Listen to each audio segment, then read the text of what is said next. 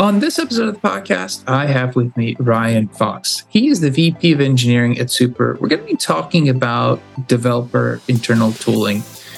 The team over there at Super, Ryan's behind that, done some really incredible stuff towards the journey of CI/CD. We're going to talk about where things have started, what prompted some of these initiatives and their journey along this internal tooling path. And I'm super excited to talk to you about this, Ryan. Thanks for being on the show. Thank you so much for having me, Amir. Absolutely. Before we dive in, let's start off just to get to know you and Super a little bit better. If you could tell everyone, what does Super do? And what are some of those responsibilities you have as the VP of Engineering? So Super is, as a company, we've actually gone through quite a number of company names. We started off as a company called Snap Travel, which is really focused on the travel industry and trying to leverage AI to disrupt the travel agent market, really.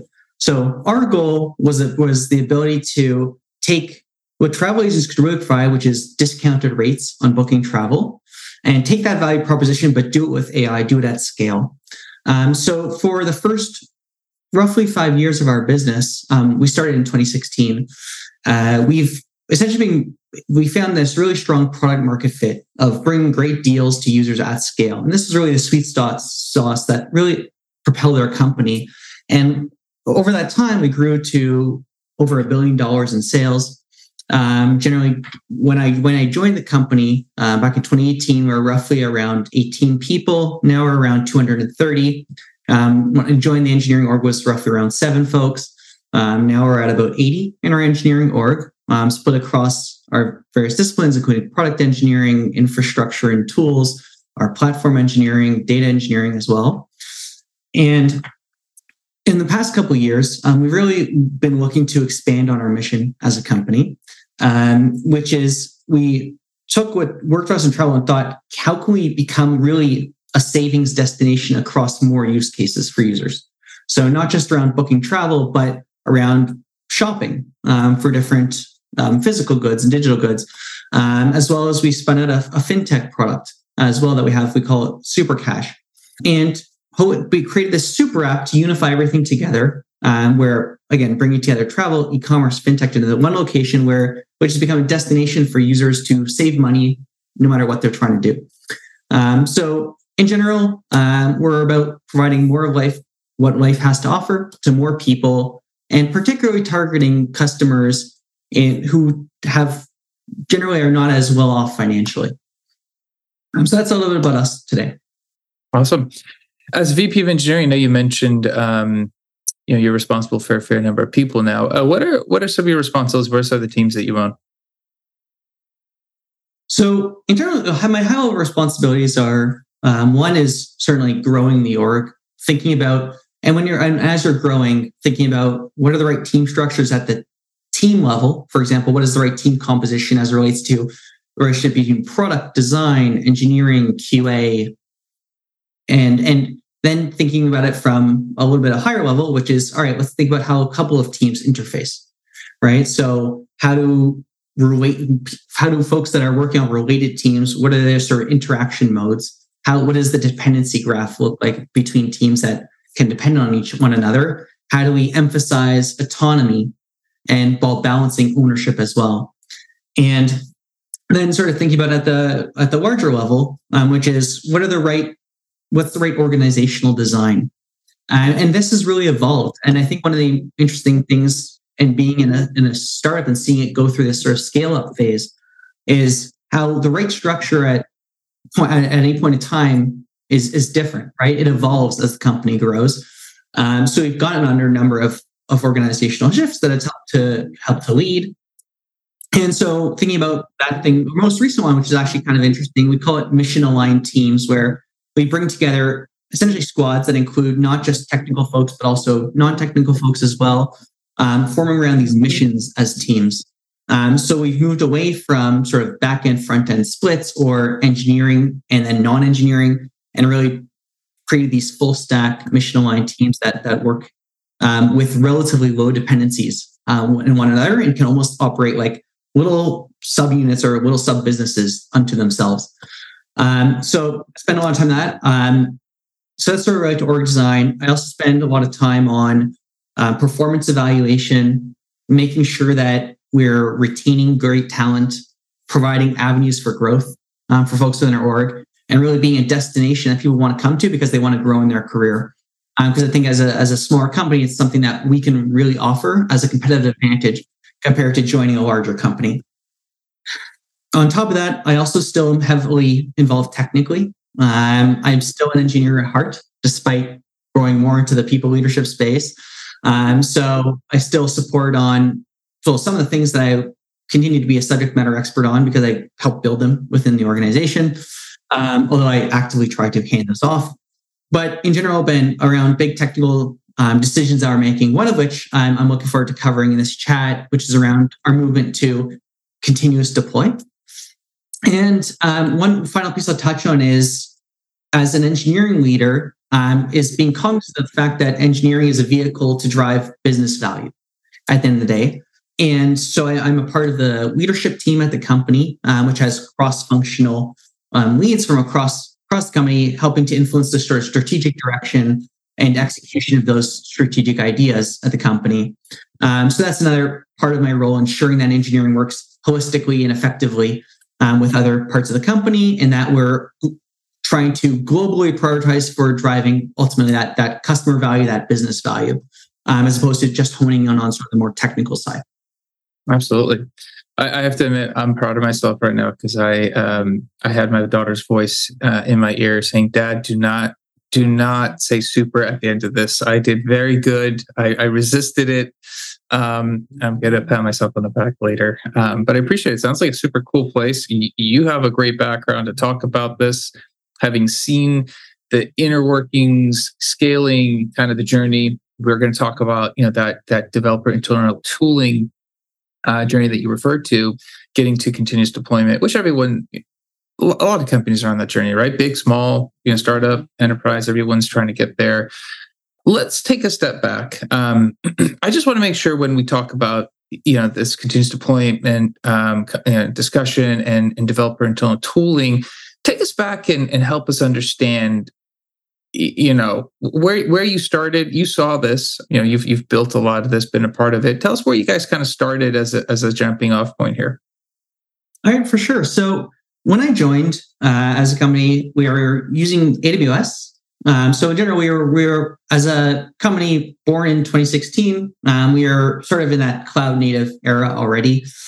So the company started off on AWS and specifically didn't really have any DevOps presence at the company. So what do? You, as probably any startup should, you leverage what works sort of out of the box. And so we largely leveraged Elastic Beanstalk, which was popular at the time on AWS. And we used it to manage our deployments. In general, we also started on GitLab. So we used a little bit of GitLab CI to be able to actually manage those deployments too. And that's sort of where we started. And as we started to grow and started to mature and bring on some DevOps talent into the company, Elastic Beanstalk was really not cutting it anymore. It was very slow. Each individual deploy would take upwards of 30 minutes just to deploy. And correspondingly, it was very slow to roll back, which is very important as well at the time. If you can't roll back quickly, it really limits your ability to take risk in deploys. And I think that's important as it relates to deployment velocity. It also provided relatively poor visibility on what was actually happening during the deploy process and our ability to take active action when things were rolling out, if something was going awry, and led to generally there were certain conditions where it would just get stuck. You couldn't really do much about it. So that was sort of where we started from. And I wouldn't say it was a terrible situation or anything like that, but there was certainly a lot of room for improvement. So one of our first bets on this journey, and one of the things I'll emphasize as I walk through this, is that there's a lot that has had to happen and for it to build up. When I joined the company, 4+ years ago, initially I came in with this daunting thought of we all kind of want to get to CD. It's a very attractive term in the industry. Everyone would love to be there, but it's an immense amount of work to get there. There's a lot of pre-work that sort of needs to happen to be able to do this safe and reliably. and to really achieve those benefits. So the first step for us was migrating to Kubernetes from Elastic Beanstalk. This again gave us a lot more control, was dramatically faster, brought our deploys down from about 30 minutes to a few minutes. And in general was one of the things that unlocked a lot of future things that allow us to continue on this journey. So that was step one. And we obviously started leaning into pieces of that ecosystem, for example, leveraging Istio and leveraging other sidecars that sort of enhance. And once you're part of that Kubernetes ecosystem, you get to take advantage of all of that as well. So that was the first step. And then a second milestone for us in this journey was around automated verification of our deploys. So what I mean by that is you leveraging end-to-end testing. So because in general, if you have to manually verify your deploys, you just can't get to CDE because there's just not enough human bandwidth to do that. So you need to ultimately have automated verification. And our actual main motivation at the time of doing this was we were having humans manually review our deploys to make sure nothing was fundamentally broken. But of course, one, there's only so much that a human can review. So it's quite error prone. And two, it's just a big time suck of human resource. So we started investing in an end-to-end testing framework. We started building out hundreds of end-to-end tests over time that are still running to this day. So that was milestone 2 is, all right, how can we make sure we're deploying something that we believe, or at least we have sufficient coverage to say is safe to deploy. The next milestone along this journey was around, all right, now how do we bring together these pieces so that within our CI/CD framework? So specifically leveraging GitLab CI's pipelines. So where we could, before a deploy would go out, it would run the end-to-end test suite. It would validate that the release was good in a staging environment, and then it could go out. So this was sort of milestone 3 was really enhancing our CI framework. And one of the important stepping stones in doing so as well was we call it per branch deployments that we started creating. So when it comes to a pull request that we issue, one of the things that we found was blocking our ability to deploy quickly was we needed to really have a stable staging, essentially. We needed, once something was merged into our master branch, we needed that to be deployable at all times. So the way we did that was every pull request now would have something integrated into the pipeline for the pull request that would deploy it to an environment. All right, that would connect to staging for the rest of our services. So now, at this point, all the QA that a developer would need to do or a QA team member would jump in to do could all be done on the pull request itself before it ever got merged. So this is an important stepping stone in that CI/CD work as well. That would allow us to ensure we have a healthy master pipeline as much as possible. Right? And then one next milestone was around canarying support. So in addition to the end-to-end testing, one of the things that we still did at this point in time was we needed to manually monitor our releases once they went out. We would look at certain dashboards that we had created. We would look at, again, our understanding of what it meant to be healthy, and a human would be doing this. And while that worked when you're doing deploys less frequently, if you, again, are deploying at a rate of every pull request is its own deploy, this is no longer sustainable. Again, the human cost is too high. So we rolled out a canary framework, which would allow us to simultaneously compare what's currently in our production environment with the new version that was being promoted. And it would compare these metrics that we deemed to be critically important, that there was no significant regression. And then it would automatically deploy if all looked good. So building out our canary framework was also an important stepping stone here. And then the last piece I'll say is making this all really easy was an important piece. And the way we did it is we really leveraged internally created chatbot. To do this, we called Eliza after, I think Eliza was the name of the first chatbot ever created. So we called it Eliza. And now, basically all the CD can be manually configured with Eliza with simple Slack commands that allow us to control this whole process. For some of our, now not all of our repositories or services were migrated to this CD approach at the same time. So our Eliza bot would support, hey, this is a release that has to be manually thumbed up by everyone who merged in a pull request. They would say, yes, this is good to go before it could be deployed. It would support a model where this will deploy once a day with some cadence. It would support a model for every PR being deployed. So in general, for us, we're a very Slack first company.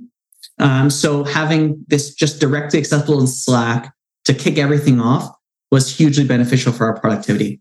So that was sort of those are the sort of the main steps to get us to this point. Absolutely. And I appreciate that. That's actually a great overview. You mentioned one of your jobs obviously is to drive business value, and obviously from where you started to where you ended, or where you're at now, not ended, it's still a journey. I'm sure there was business value, and that's obviously where you guys have made an investment in this process. Early on, were you trying to quantify an ROI? Were you trying to establish some metrics so you could understand, hey, if we're going to invest time and resources to get to CD, we can evaluate if this was worthwhile. I mean, it's worthwhile for technical reasons, but worthwhile from the business, and the actual ROI side of things. Yeah, for sure. So the main metric we looked at, and in general, we are a highly data-driven company. It's one of our core values as a company that we share and we discuss all the time. And so our main we relied on some DORA metrics for this over time. The main ones we really focused on though were deploy time and deploy frequency as metrics. And when it comes to deploy time, I could say overall, this is something we tracked. We partnered with a third party to integrate a bunch of these sort of oversight metrics for our systems. And we tracked it over time. So I can say on the CD front, we decreased our deploy times from roughly around 36 hours. So it would take about a day and a half to 2 days for us to release some pull request, down to now under 3 hours. And that includes time that we don't deploy in the evenings and the weekends. So right now, our deploy time is, for most practical PRs released during the day, is under an hour. It's merged and then into production in under an hour, which is pretty crazy. And that is something and as it relates to business value, I think it's important to recognize that in general, your speed of iteration is probably one of, if not the biggest competitive advantage you have as a smaller company compared to a larger company. This is as much as you can do to close the loop on hypothesis, implementation, test, like roll out and implement, test, get back to your next hypothesis, is likely to be the biggest determinant of if you're going to be successful or not. Because your ability to test, to pivot, to change, and how quickly you can get through that cycle is paramount to your ability to react to the market conditions, to try to find that product market fit, to try to expand that product market fit, et cetera. So I think there's a very, very quick tie to business value. And you see it in our systems today, where things are just moving at a rapid speed in terms of our number of experiments we're launching every week has gone up significantly. And yeah, just in general, across the board, it's been a big improvement. That's actually interesting. I'm going to piggyback off of what you said. I think you mentioned speed of iteration is a competitive advantage. You guys can experiment more and make faster adjustments. When you're looking at that and you're working with the product team, you're working with the business side, how have you helped them understand that advantage exists for them now? Or how are they impacted? Or is it more, hey, it's something on your side you understand and its engineering team is moving faster? How does the business understand that it is a competitive advantage for them? I think maybe the easiest way to understand it is put yourselves in the shoes of a stakeholder, especially a business stakeholder. Maybe in a smaller company, it's a co-founder. Maybe in a bigger company, it's a VP or a director. But I think we all probably have experienced in some regard someone who just really wants something to get out, right? They've got a certain project, whether it's a pet project or something they deem to be very important. They just want it to be out the door.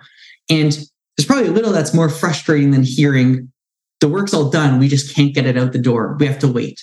The deployments are broken. It's just going to take us till next week to get this out, or it needs 4 days to canary, these sorts of things. And I think that when we had that problem, right? It would take a long time. Things would be broken. You couldn't get something out as quickly as you wanted to. Now it's extremely fast, and that problem is largely resolved. So I think that it's quite clear, actually, to a lot of the stakeholders where that value is, where they don't feel that pain anymore. And it's kind of it's a pretty magical experience to hear, hey, developer merge something. Okay, it's in prod. As a product manager, that's a great feeling to see that, and you're very close to feel it directly. It means you can move faster, and you aren't waiting on things because sometimes what tends to happen, especially with product managers, is there's sort of a division, and there's engineering, there's product management. And once it's in the engineer's hands, it's almost like this black box a little bit that exists within engineering. And engineers can sometimes pull a trump card being like, oh, we can't release yet. We have to wait till whatever. And as a product manager, you're a little bit helpless in that regard because you don't necessarily have the technical awareness on why. Now, you could argue it's on engineering to explain that and what have you, but there is a certain division there. And I think that when that no longer is the case, when an engineer says, hey, the code's done, and you just know it's in prod within an hour, that's pretty cool. Yeah, no, I agree. I think that probably gives a lot of product managers peace of mind, and they actually probably appreciate the engineering side. I guess when you guys are looking at metrics and you're looking at your team, right? So they're going to be impacted a specific way. What are some of the metrics that you look at from a team perspective to see how this has impacted them, improve their lives rather? Yeah, for sure. So overall, we tried to take of course, this is just one piece of the puzzle. There's a lot more, and we host monthly reviews with each engineering team. We review 4 broad areas. We look at planning. So this is how well is the team doing with respect to making sure there's a sufficient backlog, making sure that what we've put into a sprint is actually what we do in the sprint, because there is often cases where you'll run into where the team actually planned for these 20 tickets or these 5 stories or whatever it might be to be done in a sprint, but actually you complete the sprint and actually 5 completely different stories were done because things came up during it. So how well are we actually planning and driving to our plan? We also look at operations. So this is things like, what does our service uptime look like? What does our session error rates look like? So, how buggy are users perceiving the experience? We also look at our bug SLA. So we have an internal bug SLA. Whenever a bug is filed, depending on its priority, we have a certain agreed upon internal SLA around it. We look at how are the teams meeting this. Thirdly, we look at efficiency. So this is some of the metrics around deploy time, deploy frequency, new code percentage. So this is a fraction of our code that we're writing that is new code as opposed to refactored or reworked code, which can indicate if this changes significantly. It can indicate, hey, are we coding in a sustainable way, in a way that thinks a little bit more forward about what we're going to be building, or are we just rewriting the stuff that we've written a month ago? We also do look at story point achievement overall and story point velocity.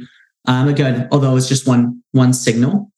And then lastly, we look at health and culture. So look overall, and some of the things we look at here are, number of social events that teams are having, percentage of time that people are spending in meetings. If that's too high, it's generally pretty resentment generating. And in general, through this sort of combination of planning, operations, efficiency, health, and culture, we feel like we got a pretty balanced perspective on how the teams are performing. And it's interesting. I think one of the controversial topics within engineering leadership overall is, how do you know your teams are successful? How do you know they're productive? How do you measure velocity and productivity? And this has been, I think it's still an unsolved problem in the industry, or an unsolved challenge. our current approach is, or my opinion is that there is no one metric you can look at to be like, this is the metric that tells you that. I think, although it'd be lovely if something like that existed, I don't think it's realistic based on anything I've seen. So our approach is to more look at this cumulative, roughly around 16 metrics that we've defined, and then look for overall patterns in this, because we feel that they can, although no one metric can tell you the whole picture, collectively they can tell you a story. And the cool thing is that by doing these monthly reviews, it's led to ideas and suggestions and new approaches that have actually improved these metrics, which has been, and you can see it in a very direct way. One of the more interesting ones was actually one team really started to lean into pair programming as an approach, where they coupled up each of the developers for a sprint or two. And they looked at what is the impact of this on these different metrics. And it was actually quite astounding. It was a dramatic improvement. So I'd say, yeah, by looking at these, we have found them to be useful overall. I think that's really awesome. It sounds like, I love the idea that, that the pair programming was tested out and seeing value there as well. You guys are big on experimenting. I can just sense from what you've been describing. And the journey seems, like it's made definite progress. I guess I was going to ask you, if you were to look back based on what you know now, which is a little unfair, but based on what you know now, are there any learning lessons that you would have done anything different along this journey? Are there any things that stand out that, hey, I would have, based on what I know now, I might have taken slightly different approaches? That's a good question. I think one thing that's important to be cognizant of, especially as it relates to continuous deploy and some of the internal tooling, is that it's not for everyone. And it's also you really have to be cognizant of when it makes time to invest in it, and if it makes sense to invest in it. It is a journey. I can say that this essentially happens over the course of years. And again, it wasn't like we set out front, all right, we have this 3-year roadmap, we're going to get to CD. That wasn't how it happened. It was more solving smaller sets of problems that were all moving in sort of the right direction. Because I think as a smaller company or even a scaling company, you'll find it very hard pressed to get buy-in to say, here's my 3-year plan. It's too slow. It's going to take you way too long. You want to see that value generated in progressive stages. And reality is your 3-year plan is only as good as, until it gets completely derailed the next quarter. So I think that one thing I think is a lesson learned or something interesting here is, try not to bite off too much at the same time. Thinking maybe 6 months ahead can make sense. So you're not restricted to sort of quarter boundaries, because those can be awkward fits for projects. But I think thinking too far ahead can be perilous, because it often doesn't stay that way. And also it was very hard to get buy-in from executives to commit to that. But instead solve smaller problems that, again, work towards a bigger picture. That you have sort of your mental model around this. So I think that's one. I think two is that, as a startup, for example, in a very early phase, it's probably not the right thing to do to invest in this. It's a lot of work. You need some specialized expertise, and you need some superheroes on the DevOps side to make some of this really work well. And you probably don't have access to that resource as a startup. And if you do, they're probably just working on keeping the lights on anyways.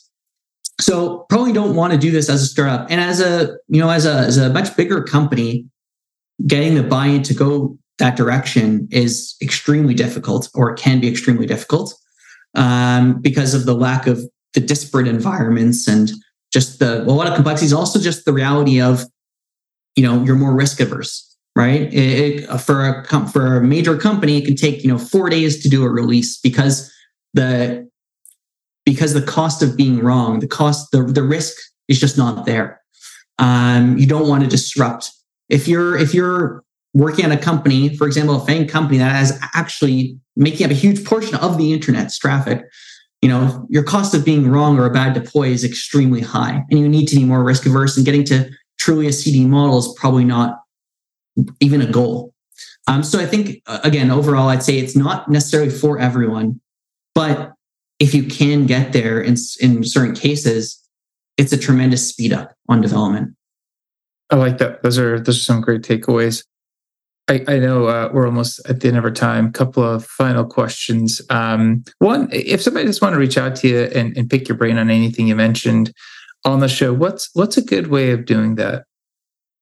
Reach out on LinkedIn or shoot me my LinkedIn, Ryan Fox Super. Turns out there's a lot of Ryan Foxes, so you might not find me. If you just search up at Ryan Fox Super, you'll find me. Or feel free to reach out to me over email. It's ryan@super.com. And I'm pretty passionate about this topic, so I'll be very happy to chat with anyone. And I also want to understand what other problems or solutions others have had to this on their own journeys. Absolutely. And if you could ask a future guest of this show to cover a topic for you that's of interest to you that you like to learn more about, is there anything that you like to hear more about? Yeah, for sure. So I'll actually relate it to something within our continuous deployments, but in general, one of the key elements we found for this to be successful is around end-to-end testing, right? And having a really good suite. And as it turns out, that's really hard. It's hard to have, and the hard part is, there's the initial setup of the framework and building out the test, which is an investment. I won't say it's an investment, but I won't say it's something that's more of a solved problem, so to speak. The really hard part is maintaining that suite. Because as you scale to hundreds of tests, there's flakiness, there's someone pushed something new that changed an existing code path that now broke these 7 tests. And in general, maintaining the efficacy of those end-to-end tests is a very difficult problem. It is very human intensive. So we invest a lot of time in that currently. There are, in general, alternatives out there. There are companies, for example, that are starting to offer end-to-end testing as a service, where you can outsource some of the test development, test maintenance. But I think in general, one thing I'd be interested in learning about is what are some of the best practices on end-to-end testing? How do you make it so it's not flaky? How do you make it so it has there's the right relationship between the responsibilities of, for example, QA or QA engineers versus developers who are building features? Who's ultimately responsible? What does that workflow look like? When things break, who's on call to fix them? And are there strategies around prioritization of testing, for example? Perhaps there are some tests that are P0 in nature, others that are in P1 in nature, others that are P2. And could you have different pass rates along these lines? So I think in general, I'd be interested in learning about some of the best practices that other orgs have found to be successful, as this is a continued area of investment for us. Awesome. I think that's a great topic. Ryan, I appreciate you being on. Thanks for sharing a lot of great insights and discussion, and I can't thank you enough. Thanks so much, Amir. Absolutely. That's it for this episode. Be back again. Different guest, different topic. Until then, 2 things. 1, if you can speak to Ryan's topic, I think testing and how it fits in an org, and I really like this point of how do you maintain the testing side, because that does seem to be would be a challenge. Reach out. I'd love to have you on the show. I think it'd help everyone, and I think it'd be a well-received topic. So let me know if you're interested in being on to talk about that. And secondly, if you found the podcast episode interesting, useful, share it with somebody else who might. That's how the episodes have been catching on, and can't thank everyone enough for doing that. Leave a comment, review, subscribe wherever you are listening. Until next time, thank you and goodbye.